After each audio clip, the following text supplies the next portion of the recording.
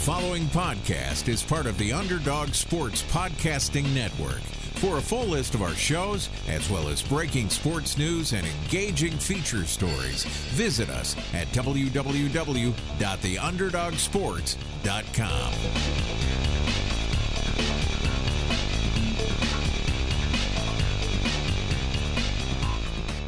Okay. Well, just for the record, we got a sunny in Phoenix too. 52.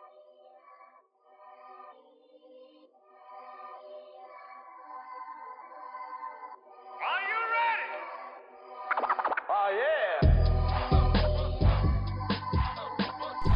Hey, what's up, everybody? Welcome to the Sunny in Phoenix podcast, a weekly podcast where we keep you up to date on everything Phoenix Suns basketball. This week, we're going to talk about McDonough's quote about possibly trading the number one pick. We had some guys in for some pre-draft workouts. We'll talk about them a little bit. And then we'll finish with the NBA Conference Finals. And then we have a little bit of a tangent to go off on that, dealing with wings versus bigs and what kind of role they would be playing in this series. My name is Charlie Erling. I have savory David McGraw and dabbing Mitch Krmpotich with me. How's it going, fellas? You know, I've been feeling really left out, with all this dabbing Mitch Krmpotich. And, even when you're not here, I make sure to say it as well. But, I appreciate the support of the savory. I'm glad. I'm going to dab and tell me if you can hear it. Tweet at us at Sunny and PHX Pod if you can hear the dab. Okay, you ready? Oh, okay. He actually just slammed his head on the table. I had to edit that out. But anyway, I'm doing well. You can tweet at us, definitely. But I want to give a shout out to Blake Larson, who left us a great iTunes review. This is from March 3rd. I don't know why it didn't show up until now, but just got it recently. Thanks for the shout out, and he talks about how he likes hearing our takes on how bad Tyler Ulis is, and we love talking about how bad Tyler Ulis is. So thanks, Blake Larson, for the iTunes review.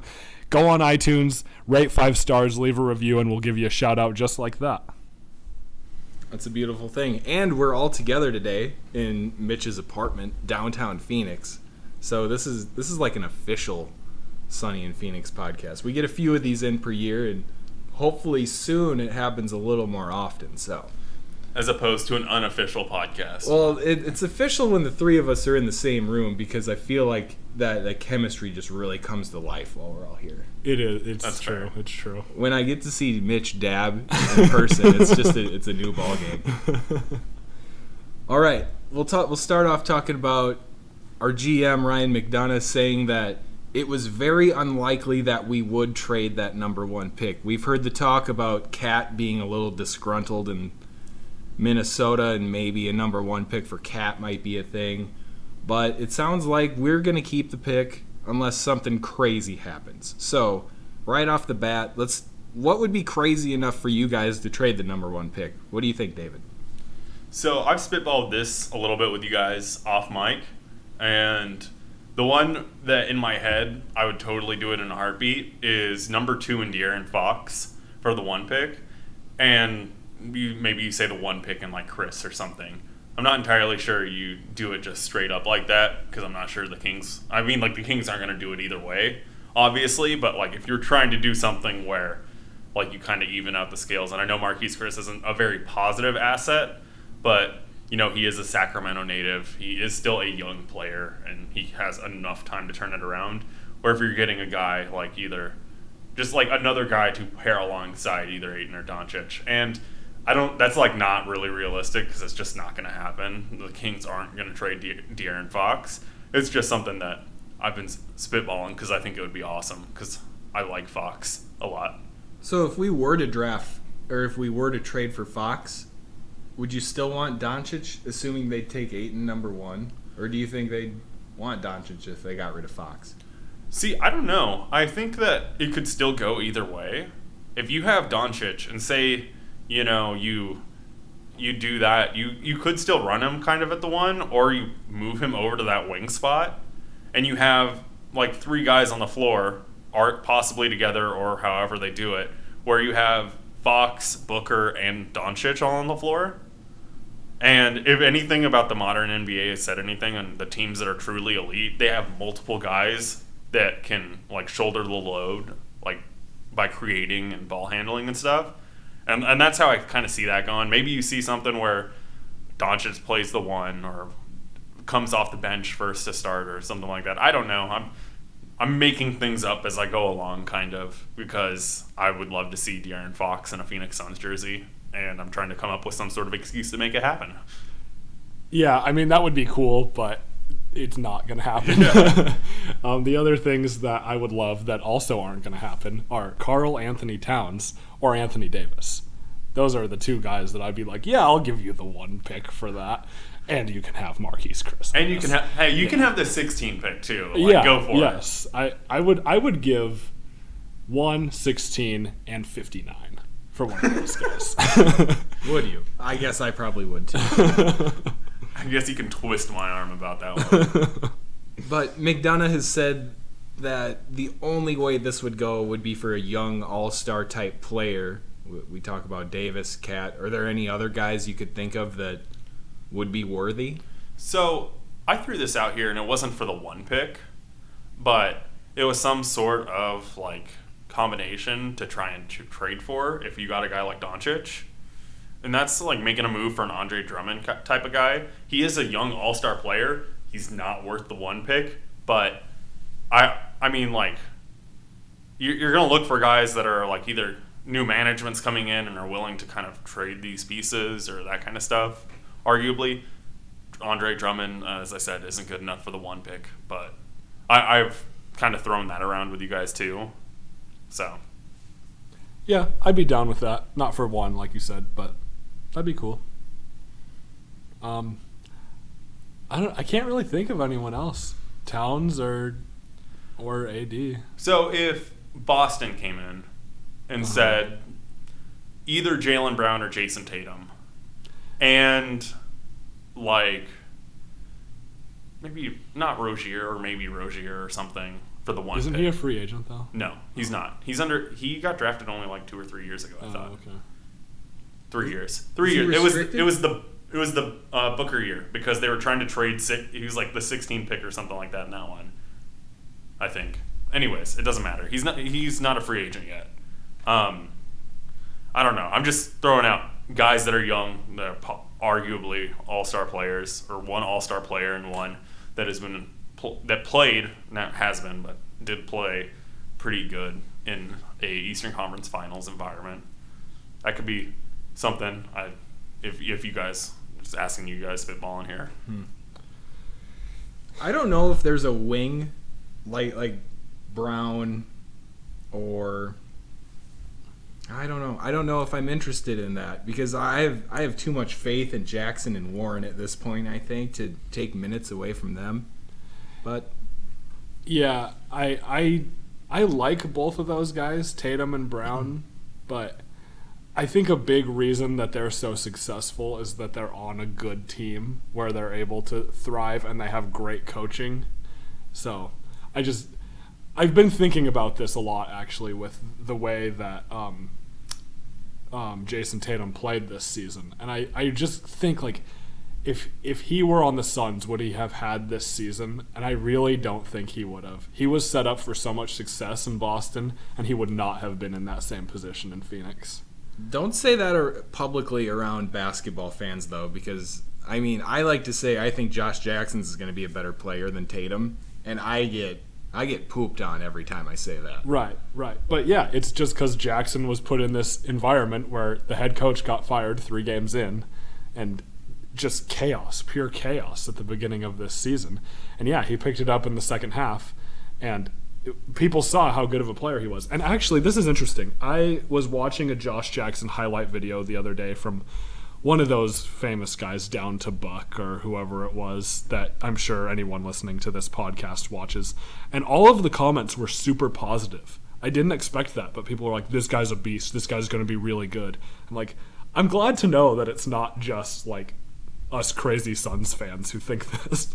I think there are a lot of crazy Suns fans that think like are taking his first part of a season way too like to heart and stuff. I think that's also a thing, especially if you ever take the like cotton out of your ears to see NBA Twitter.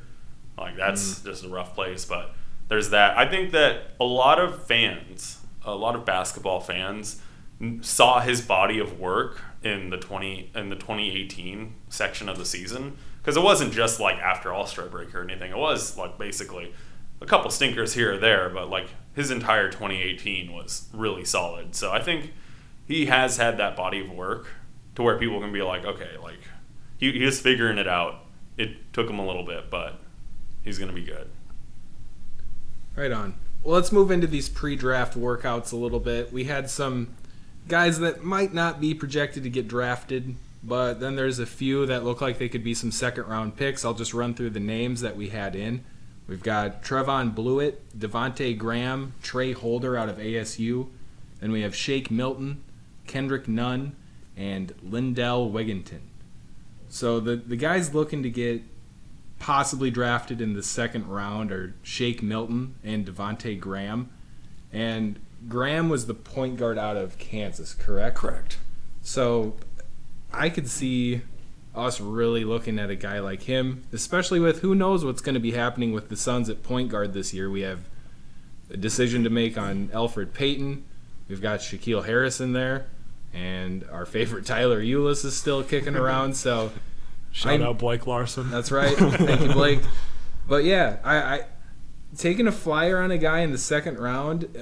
He was a senior, I believe, so he has a mature game. I could see that maybe working out as a second-round pick. So out of this list, that might be my favorite name. Yeah, I've heard of Shake Milton. I've only have heard of him as S. Milton, just Milton. But the ones that I've actually seen play are Devontae Graham and Trey Holder, because I watched way too many ASU games these last couple of years. I really like Trey. I would love for him to get drafted in the second round. He's not good enough for it, I don't think. He's undersized. It took him a bit to get going in college. Maybe, he can do some stuff in Summer League or something, but he's probably a G League guy at best. But I really like him, and I would think it would be awesome if he did, but he's just not good enough. Devontae Graham, I think, is a guy. I don't think that he's good enough for the NBA, but he is. Like, if he's going to get drafted, and he will, it's going to be in the second round just because of what he did at Kansas. So I think that possibly taking a flyer on him in like the mid to end part of the second round, not the worst idea. Yeah, I mean, I think it's always good for us to work out a few local guys, especially this early. You guys pretty much covered it. I share the same thoughts. Just interesting to see the names that we choose to work out at this point. We're really not that far away from the draft. We're about, 3 weeks away now? Less than a month, which is crazy, but I feel like it's still super early. And I think about the other guys that I've seen working out right now, and so far it's just been guys who I'm like, yeah, they're probably not going to get drafted. I mean, the example I see is Jonathan Williams III from Gonzaga, just because I follow all those Gonzaga guys, and he's the only one who declared for the draft this year because he was a senior. And I'm like, yeah, he's not going to get drafted, but he's working out for all these random teams, and it's just cool to see these guys get a shot. And I am glad though that we're working out a few point guards, so then when we bring Luka in, it'll really give us a really good, just some other competition to gauge him against when we bring Luka in. Okay. Well, for a workout. Is he going to work out? He'll work out for us, don't you think? I was just going to ask that. I think he'll work out for us. I don't know. I think he might just be like this is my body of work. Yeah. EuroLeague MVP, Final Four MVP, look at the tape. I don't need to do a workout. Didn't he say he'd work out for whoever had the number one pick? I'm not sure. I know him and Ayton both said they weren't going to the combine. And I know that's completely understandable. And that's completely different than the pre-draft workouts, but I'm trying to remember from even last year. Did we bring in Josh Jackson for a... Yeah, we had Josh Jackson and Jason Tatum. Okay. And I don't think we did Lonzo Ball. I think Lonzo Ball, because he refused to do anyone that wasn't the Lakers. Yep. But Gross. That's just. and we gross. didn't do Markel Fultz, I don't think, because everyone knew he was going number 1. Yeah. So Yeah. we did the like 4 or 5 guys that were around that could have been there. So I know we did that for sure. We did Isaac. We did Yep. I remember Fox. I'm pretty sure we did. Mm-hmm. Oh, and you know what? I think we had Davon Reed in for like 2 or 3 pre-draft We did. workouts We did, separately, yeah. and then we ended up taking him. So So yeah, that's a good point. Keep an eye on these lists that the Suns put out on Instagram. repeat or whatever. offenders. Yeah, the guys who we work out 2-3 times. And I know last year there was some talk about this, but it seems like this year we have a lot of guys still in Phoenix and going to these pre-draft workouts and doing a little working out with the guys. And I remember hearing Booker running sprints with the guys last year or something like that. Yeah. But I saw a picture of Marquise Chris, and he looks like he's in good shape. That made me really happy to see because at Summer League last year he was looking pretty chubby. But seeing all these guys here working out with the pre-draft workouts and by themselves, I'm getting excited. Yeah, definitely. David and I were actually talking about this earlier today, and we were saying we saw a lot of comments online about, oh, Marquise Chris looks swole. And it's like, no, he just looks like he's supposed to. Yeah. You're just not used to seeing him like this. He was a different sort of swole last year at Summer League. Jared Dudley special. Veteran leadership. Okay, so let's move it on. We'll talk about these conference finals a little bit. The Cavaliers just beat the Celtics Game 7, so the Cavs will be heading to the finals again. And then we've got Houston versus Golden State Game 7 tonight, I believe, if the podcast comes out. Yeah, it's Yeah. Monday. Monday night. So we'll have the finals set then. So let's touch on this a little bit. We won't hit too hard, but the Cavaliers, we've seen LeBron do his thing, and he's a great basketball player. There's not much else to say about it, but can a Cavs team compete with the Rockets or Warriors over a series? No. No? Just straight up no. I mean, I feel like it's just a repeat of last year. I remember last year around this time I was like, Warriors in 5, and I said it during the conference finals, and I'm saying it again now. So, If LeBron couldn't squeak out more than one game with Kyrie Irving on his side last finals, how is he going to squeak out a game with his second best player being Kyle Korver right. against either of these teams? How long will Love be out with the concussion, though? I don't know. I don't like know, but he has these issues a lot. Like he's had a few concussions now. Like He's fragile. But have you seen these stats that the Cavs are like better without Love on the floor? I mean, they don't use him when he's on the floor. So Right. So, I mean, I don't know. I think it's a big deal still missing him because he is their second best player. yeah. Like, I like the analytics stuff, but you can't deny Kevin Love is the second best player on that team. They just he gets no post touches. Right. They use him as a 6'11" or 6'10" or whatever Kyle Korver. Right. Like, I don't think you can blame the guy's numbers for that. Right. Do you think Kevin Love could be as good as he was on the Timberwolves if LeBron weren't on the team? Like, does he still have that left in the tank? Can he be a machine double-double type guy nowadays, or is So, he like, past that? I don't. I think that they would try too much to possibly. It's really tough to say because like they have no system. So I mean, like it is a really good possibility that they just start throwing it to Kevin Love and stuff and telling him to do stuff, or guys like, oh my gosh, what's his name? Oh my gosh, he's the super inconsistent guy. His last name's Green. Gerald Green. The guy on the Cavs. Jeff Green. Jeff, thank you. I couldn't remember his name. Like that he just goes out there and tries to play hero ball, or Jordan Clarkson is put into the lineup and Jordan Clarkson's it up. Like, Yeah, I mean, I agree with what you're saying about the system. I think in the right system, Kevin Love could approach that Minnesota level, but I don't think he'll ever get there because now he's got age against him and more of these injuries. It's not his first concussion, And like those things, repeated concussions are so terrible for these athletes. But I do think that if he were running the show and they tailored the system around him like it was in Minnesota, he can be like that 20-10 guy. But I don't think he could be much more. But it's not a finals team that is centered around Kevin Love. Exactly. All right, that makes sense. Let's hop into Houston and Golden State, though. Houston really looked like they were going to win that Game 6 without Chris Paul. They were on the road, came out real hot, just hitting threes like machines. And then Klay Thompson catches fire, and the Warriors are the Warriors, and they ran away with that game. So, Game 7, with or without Chris Paul, do you think the Rockets can do it? No. Not without Chris Paul. They might not even be able to do it with Chris Paul, even if he's healthy. The Warriors are too good.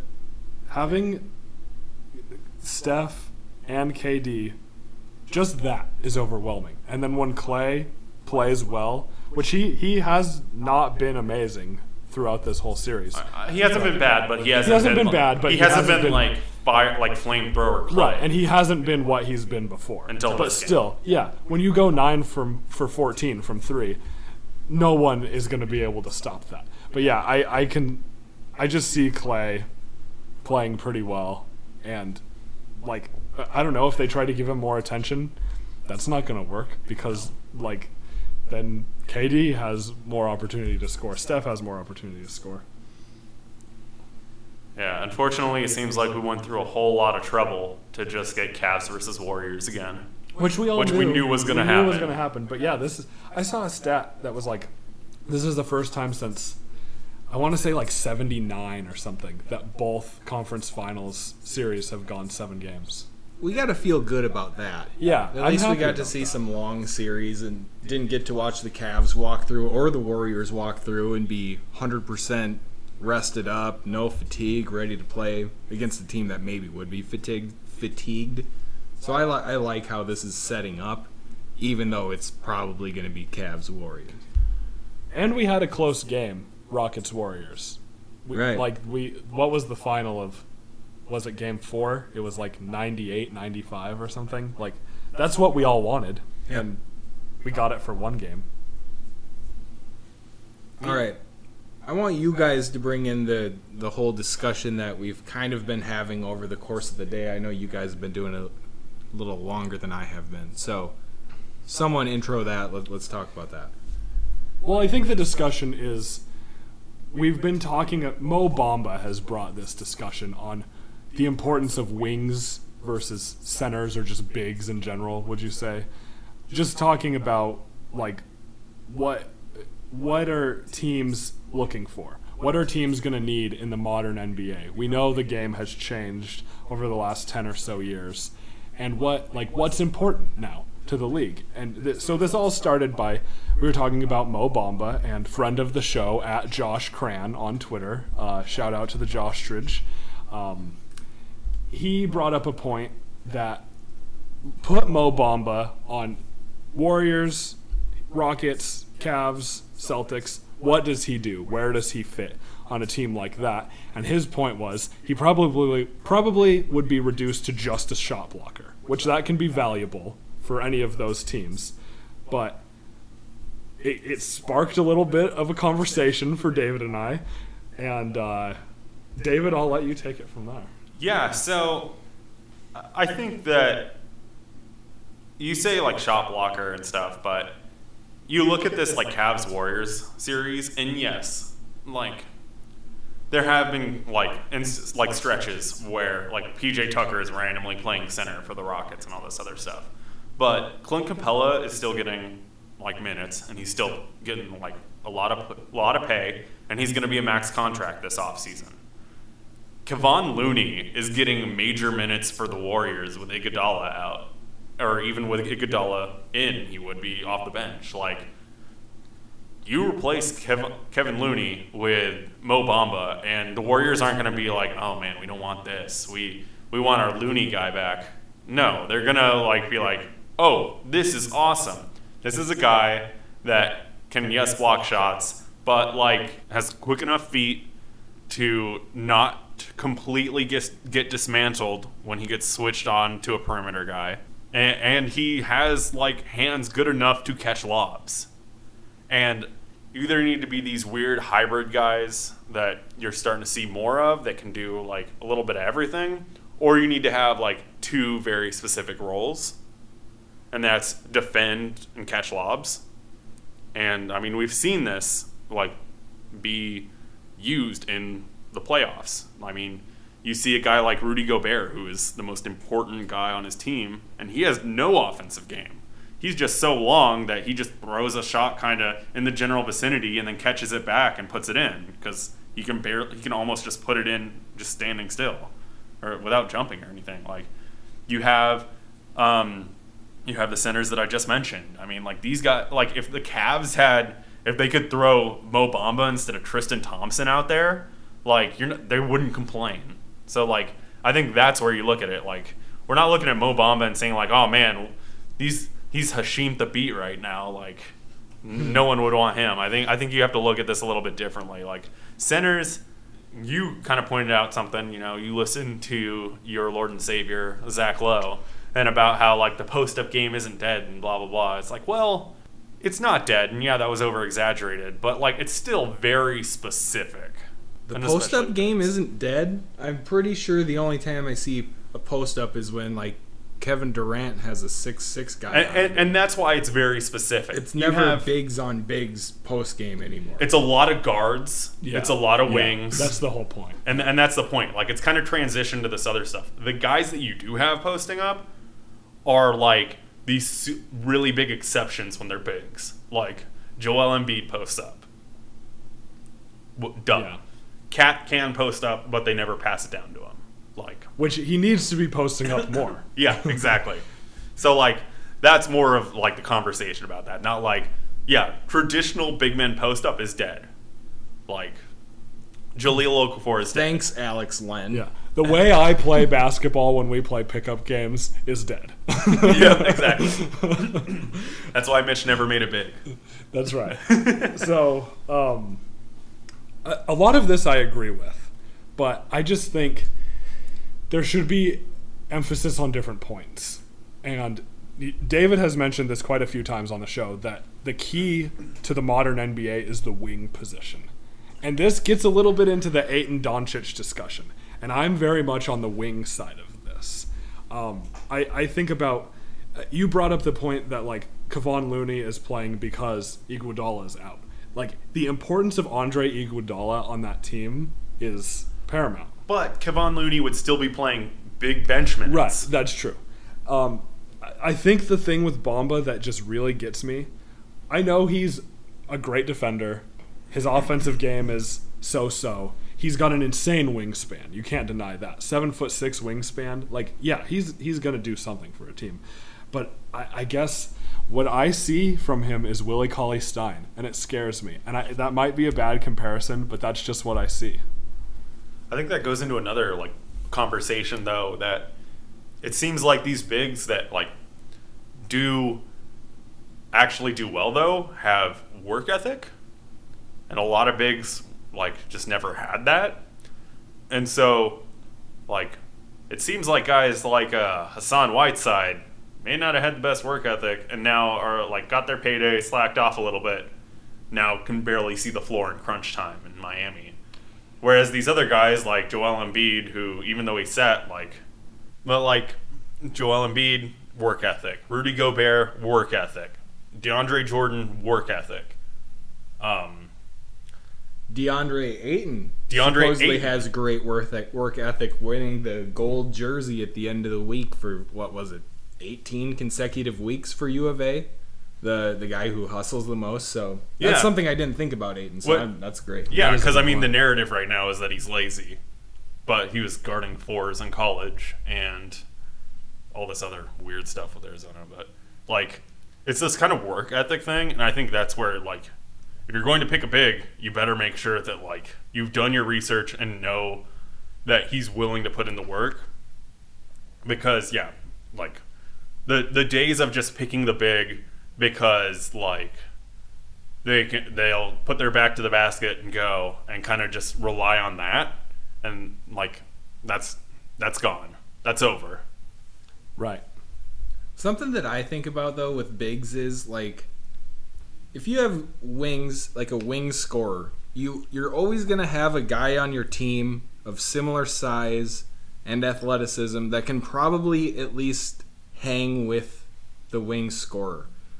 But when it comes to bigs, like when we're playing a guy like Joel Embiid who can score from the post and is just a monster of a man, you need someone that can match up with that. You can't really put a 6'6" guy on him, and that's why I think bigs are still a big part of the game, because you need to be able to match up. And sure, when you're playing a team who doesn't have a dominant big man, maybe you don't need to play that guy a ton of minutes if he's not doing anything for you offensively, but there's just always got to be a place for big men in the game. Yeah, and I think there is. I'm not saying there's not a place for big men, you know. I just think the importance has changed, and I hate saying this, but like positionless basketball, I really think is a thing. But I think this just kind of goes to show our philosophical differences on the game. And I know I place less emphasis on defense than the rest of you probably. I'm all about offense, and I think there's ways to counter big men with offense and scoring more and pace and those kind of things.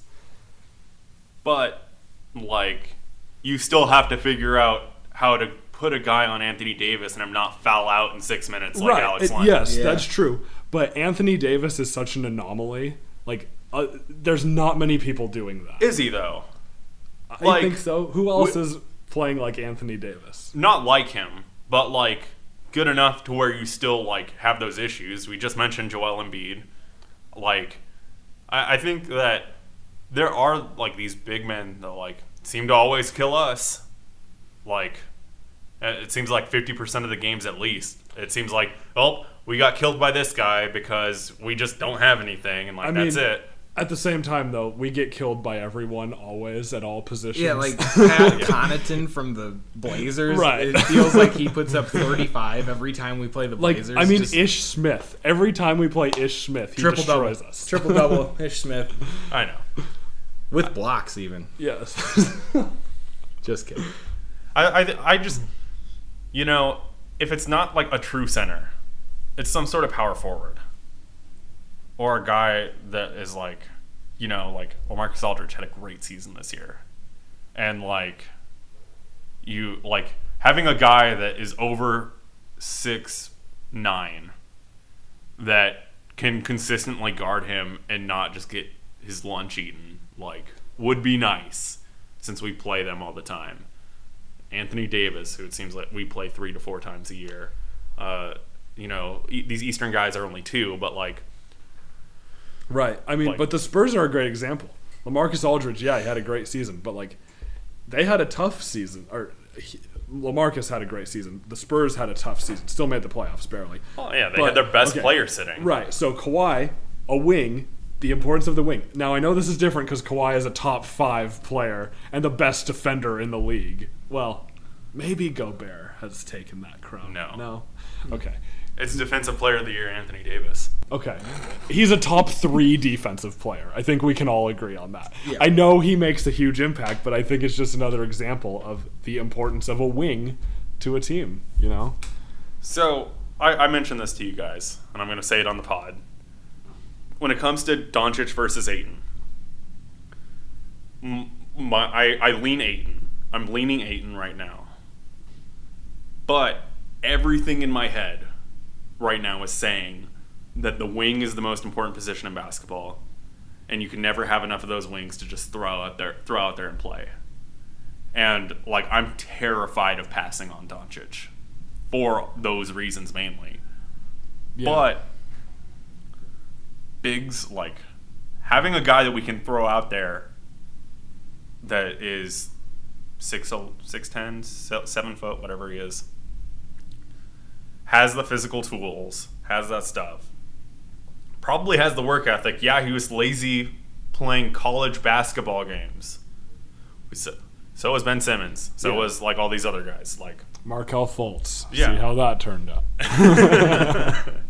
But like, yeah, like you don't want to get hurt playing college basketball and like hurt your future chances. Right. Well, when we talked about this, I compared this to the NFL. Think about Jadeveon Clowney.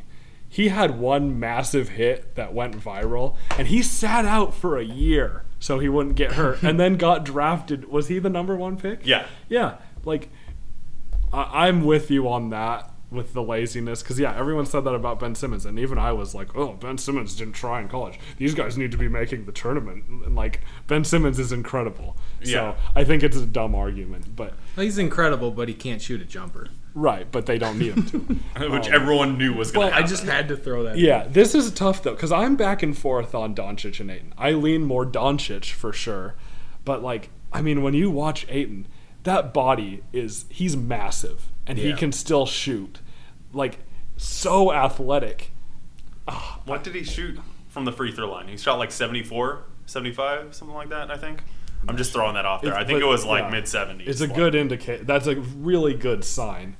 And when Alex Len and approaching 40-year-old Tyson Chandler are your centers, like, we're clamoring for someone like that. I just don't. I'm talking myself in circles right now because I can't decide who I want. It's like that fantastic meme on Our Sons right now with Drake and the Ayton with the nah, and then Doncic with the nah, and then Doncic or Ayton with the yeah. Yes. Like, yes. That's how we all feel, and whoever made that is a genius because it really hits the nail on the head. But it does. See, last time I was on the pod, I think it was a couple weeks ago, I said I wanted Doncic, but I want to throw a guy out there who's 7 feet tall, who can move and play defense and do a little scoring too. Like, we got wings we can throw out there, but there's not a big we can throw out there. So That's true. I'm just so back and forth over it. Just from a 21st. defensive standpoint, if you want to have a good defensive team, you're not going to draft Doncic. You're going to draft Ayton. If defense is a priority, you draft. But it's Ayton. the Suns. Except for D'Antoni's not our coach anymore. except for unfortunately, the Warriors. Name every top defensive team that doesn't have a big that's just doing work.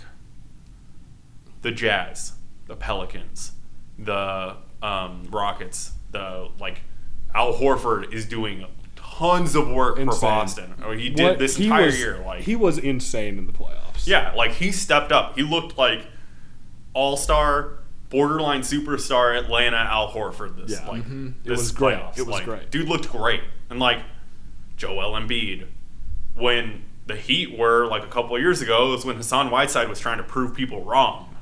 Yeah. The Clippers, even though they didn't do well, they still had some decent defensive stuff, and a lot of that was because of DeAndre Jordan still. Yeah. You look at these top defensive teams, it seems like they always have one thing in common, and that's they've got a big that goes out there and sets the tone. And I know that and I'm not saying a big's gonna set the tone. He's gonna go put his back to the basket. You just heard me say all that. You just heard me say all that on this pod. That's not what I'm saying. But it seems like they always have someone that goes out there and defensively sets the tone, and then just does all the other things that help you win a game. The Spurs are the counterexample, though, unfortunately. They had LaMarcus Aldridge this year as their best player. Right. Yeah. And they still play great defense. Yeah, but I still think it's a counterexample, but it's just one. Yeah. Second team all defense, DeJounte Murray. How about that? Yeah, over guys like... I hate the Spurs so much. Did PJ not make an all-defensive team again? PJ didn't. Klay Thompson didn't. Chris Paul didn't. There were a couple other guys that didn't do it. They gave it to Murray because of some funky Spurs narrative. Gross. All right, we're talking about the Spurs. It's time to wrap this thing up. Non-sports plug time. We've got Mitch's face-melting minute. We've got David's comic book corner, and I will come up with something random in the middle. Twitter question. We got a Twitter question. That's how we start off these now, boy. We gotta go. We gotta go with the Twitter question. I'm rusty. All right. Okay, friend of the show at Josh Cran. Second shout out of the show. You better thank us on Fortnite later. Remember that, Cranberry. Yeah. He asks, what are your favorite ice cream flavors? Now, I'm going to throw this to David because he brought something up right before we started recording, and we just said, save it for the pod. Yeah, so when you think favorite ice cream flavors, there are two roads you go. And I'm kind of talking about the Rocky Road, but Ooh, nice. do you go the OGs, just in general? And like you just talk about like all your favorite ice cream and it's all up to whatever? Or do you specifically talk about the OGs and the stuff that changes the game? The game changers of the ice cream world. And now my question is, what constitutes a game changer? You've got the pistachio. You've got the Neapolitan with the pistachio. Instead of like something like that's like the normal Neapolitan, they do that pistachio, or they do like a pistachio and a raspberry. You've got the sorbets. Those are ice creams. Nope. Those are ice creams. How are they different? Sorbet is completely fruit related. Based, yep. Fruit based. I agree with this. I am taking sorbet out of the question, one, because I think it's different, and two, because I wouldn't say it's my favorite in anything. It's frozen. It's refreshing. And yes, it's mainly fruit. Does it have cream? But so Cream. It's in the name. We don't need to get into semantics of names again because we sorbet counts.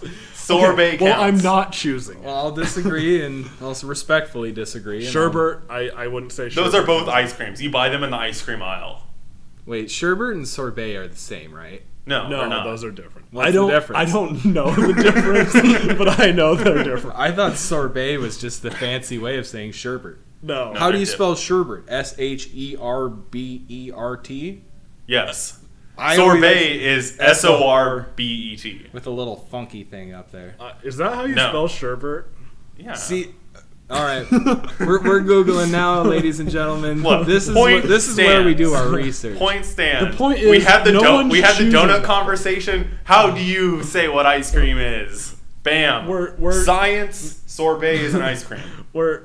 No one would choose sorbet as their favorite ice cream. I would. Oh my Oh, gosh. this is good. The scoop on sherbet versus sherbet. Oh, interesting. So it takes out the second R of the equation.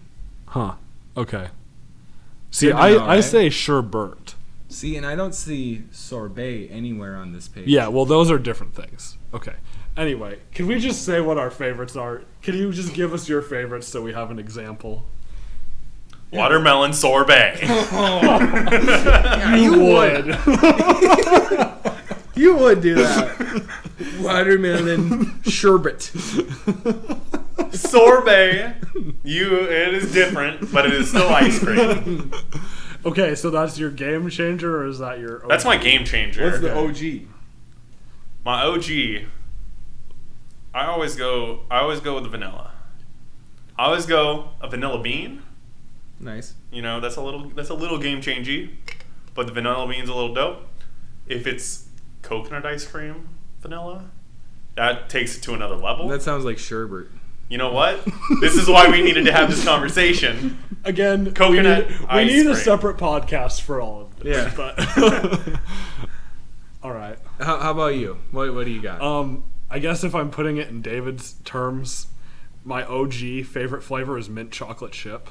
Nice. I'm a big fan. Does cookie dough count as game changer? I think cookie dough is OG. I think cookie dough has been around enough. When you think of ice cream flavors, you think like your baselines. I think are cookie dough. What about cake batter? Does cake batter? I think count as cake batter is a game changer. Then I'll choose cake batter for my game changer. That's a good one. Okay. Ooh, That's a or good peanut butter. Peanut butter? Where does peanut butter fit? Peanut butter ice cream. I don't know if I've ever seen pure peanut butter. Oh, ice it's cream. good. It's good. Oh. I think that's a game changer. Then I'm just gonna say peanut butter. And How did we say that 3 or 4 times without laughing? It's too good. what was the other one I just said? Now I can't remember. Cake batter. Yeah, I'm gonna say those two are a tie. Hold on, before you go, I do have to throw out mango ice cream Oh, that is good. because Ice cream or sherbet? coconut ice cream mango. Boy. Okay. Specifically the mango swirl Okay. is top notch. Okay. If you can find that mango swirl coconut ice cream, Okay. it's like cream of the crop. My favorite is mint chocolate chip. End of story. That's fair enough. So, for the OGs, I gotta agree with David. Just the plain old vanilla bean, because then you can put your toppings on it if you choose to. But you can eat it plain. I like it agree both with ways. that. I agree with that. But then the game changer, it's nothing too wild, but salted. I feel like I should say Ooh. caramel, Ooh, salted yeah. caramel. Ooh, that's a good choice. That's a And good then- game changer. And then I had one and it had little bits of pretzel in it. Oh. That was good. So that's the game changer. Salted caramel with a little pretzel in it. No, man. See, that's a good game changer. That's a good game changer. Yeah, for sure. I'm not going to go with some fruity sorbet. Save it for the Patreon. Save it Yeah. for the Patreon. Oh. All right. All right. So Do we go into non-sport? Now we do. We have Okay, to. all right. it kind of the question starts the non-sports part of Yeah. the podcast, Segment. and then we go to the plugs. Yeah. Call it segment. It sounds Yeah. more professional. Ooh, yeah, right. I'm not professional. Well, start her off, David. All right, so this weekend has been just chock full of stuff to plug. I'll plug the one, and we'll both talk about it, and then Mitch will plug the other, and then we'll probably both talk about it. Yeah. Yep. Hit up Phoenix Comic Fest, formerly Phoenix Comic Con. Don't ask me why they did it, because I will go into a rant about San Diego Comic Con and how I'm going to stop it. Phoenix Comic Fest, just really awesome. I love going to these kind of events. There's just so much stuff going on. You get to meet some amazing people, some amazing creators, some amazing talent. You get to see great cosplay of stuff. You get to get some like things that you normally wouldn't be able to get in either normal stores or like some old comics that you don't see all the time in a normal comic shop. It's just really cool. It's a great environment. If you're into any like specific TV fandom, movie fandom, like anything of that sort, you're going to find something that you like at these events. And you're going to probably have a good time. It was a blast. I got to meet a couple different voice actors. One of them, Steve Blum, which you might not know the name, but you've heard his voice. He was Tom, the Toonami guy, and he still is. He was Wolverine in in a bunch of different animated stuff. He was Spike Siegel and Cowboy Bebop, just a really awesome guy. He was kind of the main one, as well as the voice actor for the main character in My Hero Academia, but that's more of a personal nerdy thing. Got to meet some great creators for some comics that I love, and even if I didn't have them sign anything, just got to tell them how much I appreciate their work. I love it. It's like a Christmas in June for me, or May, whatever. I just love it, and it was so excited to be able to go and to share that experience. I have one question.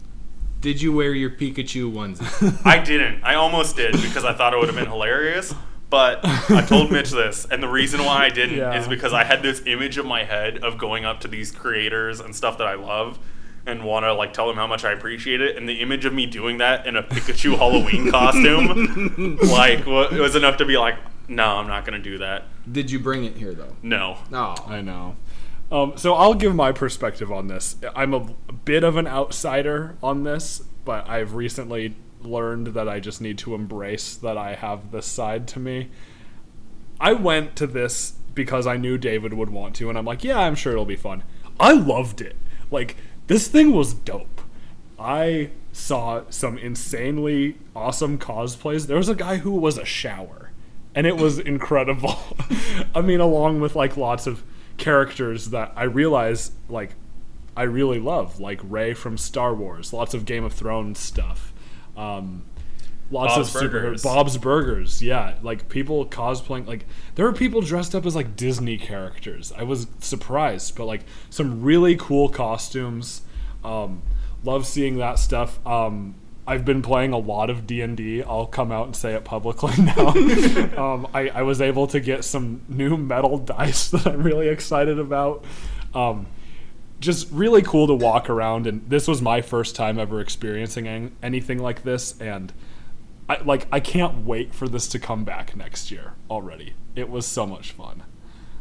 So it's really funny hearing you say you're not much into this while you have a set of expensive metal die in front of you. Mm-hmm. I see 2 packs of Magic the Gathering cards. Oh, it's more than table. 2. Numerous Magic cards on the table. A pop action figure. What else we got on the table? We got Lord of the Rings. Oh, yeah, I do love Lord of the Rings. Same. Oh, and there's my player's handbook for Dungeons and Dragons. You're the full book. nerd, man. I know, but this has not been me for my whole life, I don't think. Well, maybe it has. I'm fully aware of it now, and it's like a little bit of an existential crisis. You're having a coming out party. Basically. Okay, what do you have, and then I'll talk about I don't have a ton, but I'm finally moved into my new house, uptown Phoenix. We're really excited about it. I should be back to regularly recording with you guys. So I'm just hyped about that. And I'm 6 miles away from the stick, so when the basketball season comes back around, it'll be a lot easier to get to games. And man, I'm just hyped about it. So I'm getting settled in, and that's all I got, really. I'm just happy. Yeah, the new house is great. I'm really excited for you.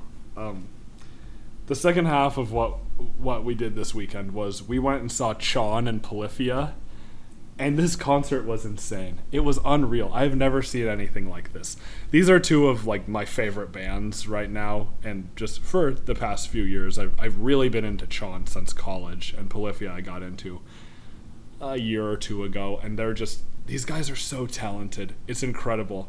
This stuff is a lot more chill than what I usually listen to, but I'm really getting into this. It's so music theory heavy, but like just insanely melodic at the same time and really catchy.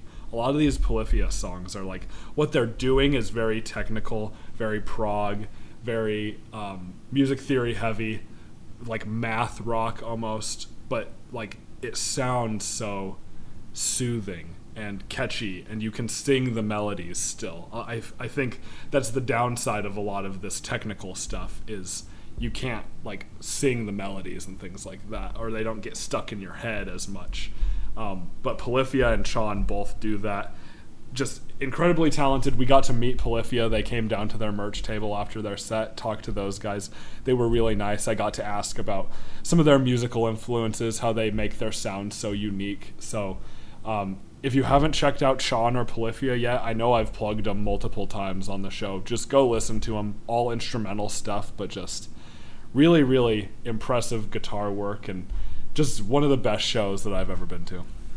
Yeah, so I actually listened to these guys once Mitch had talked about them a bit, and he was like, hey, these guys are going to be like playing a show, like you want to come down? And I was like, yeah, sure, like whatever. And you start listening to it, and you're listening to it, and Mitch almost doesn't really do it justice by trying to like describe what kind of music it is. You can't explain it.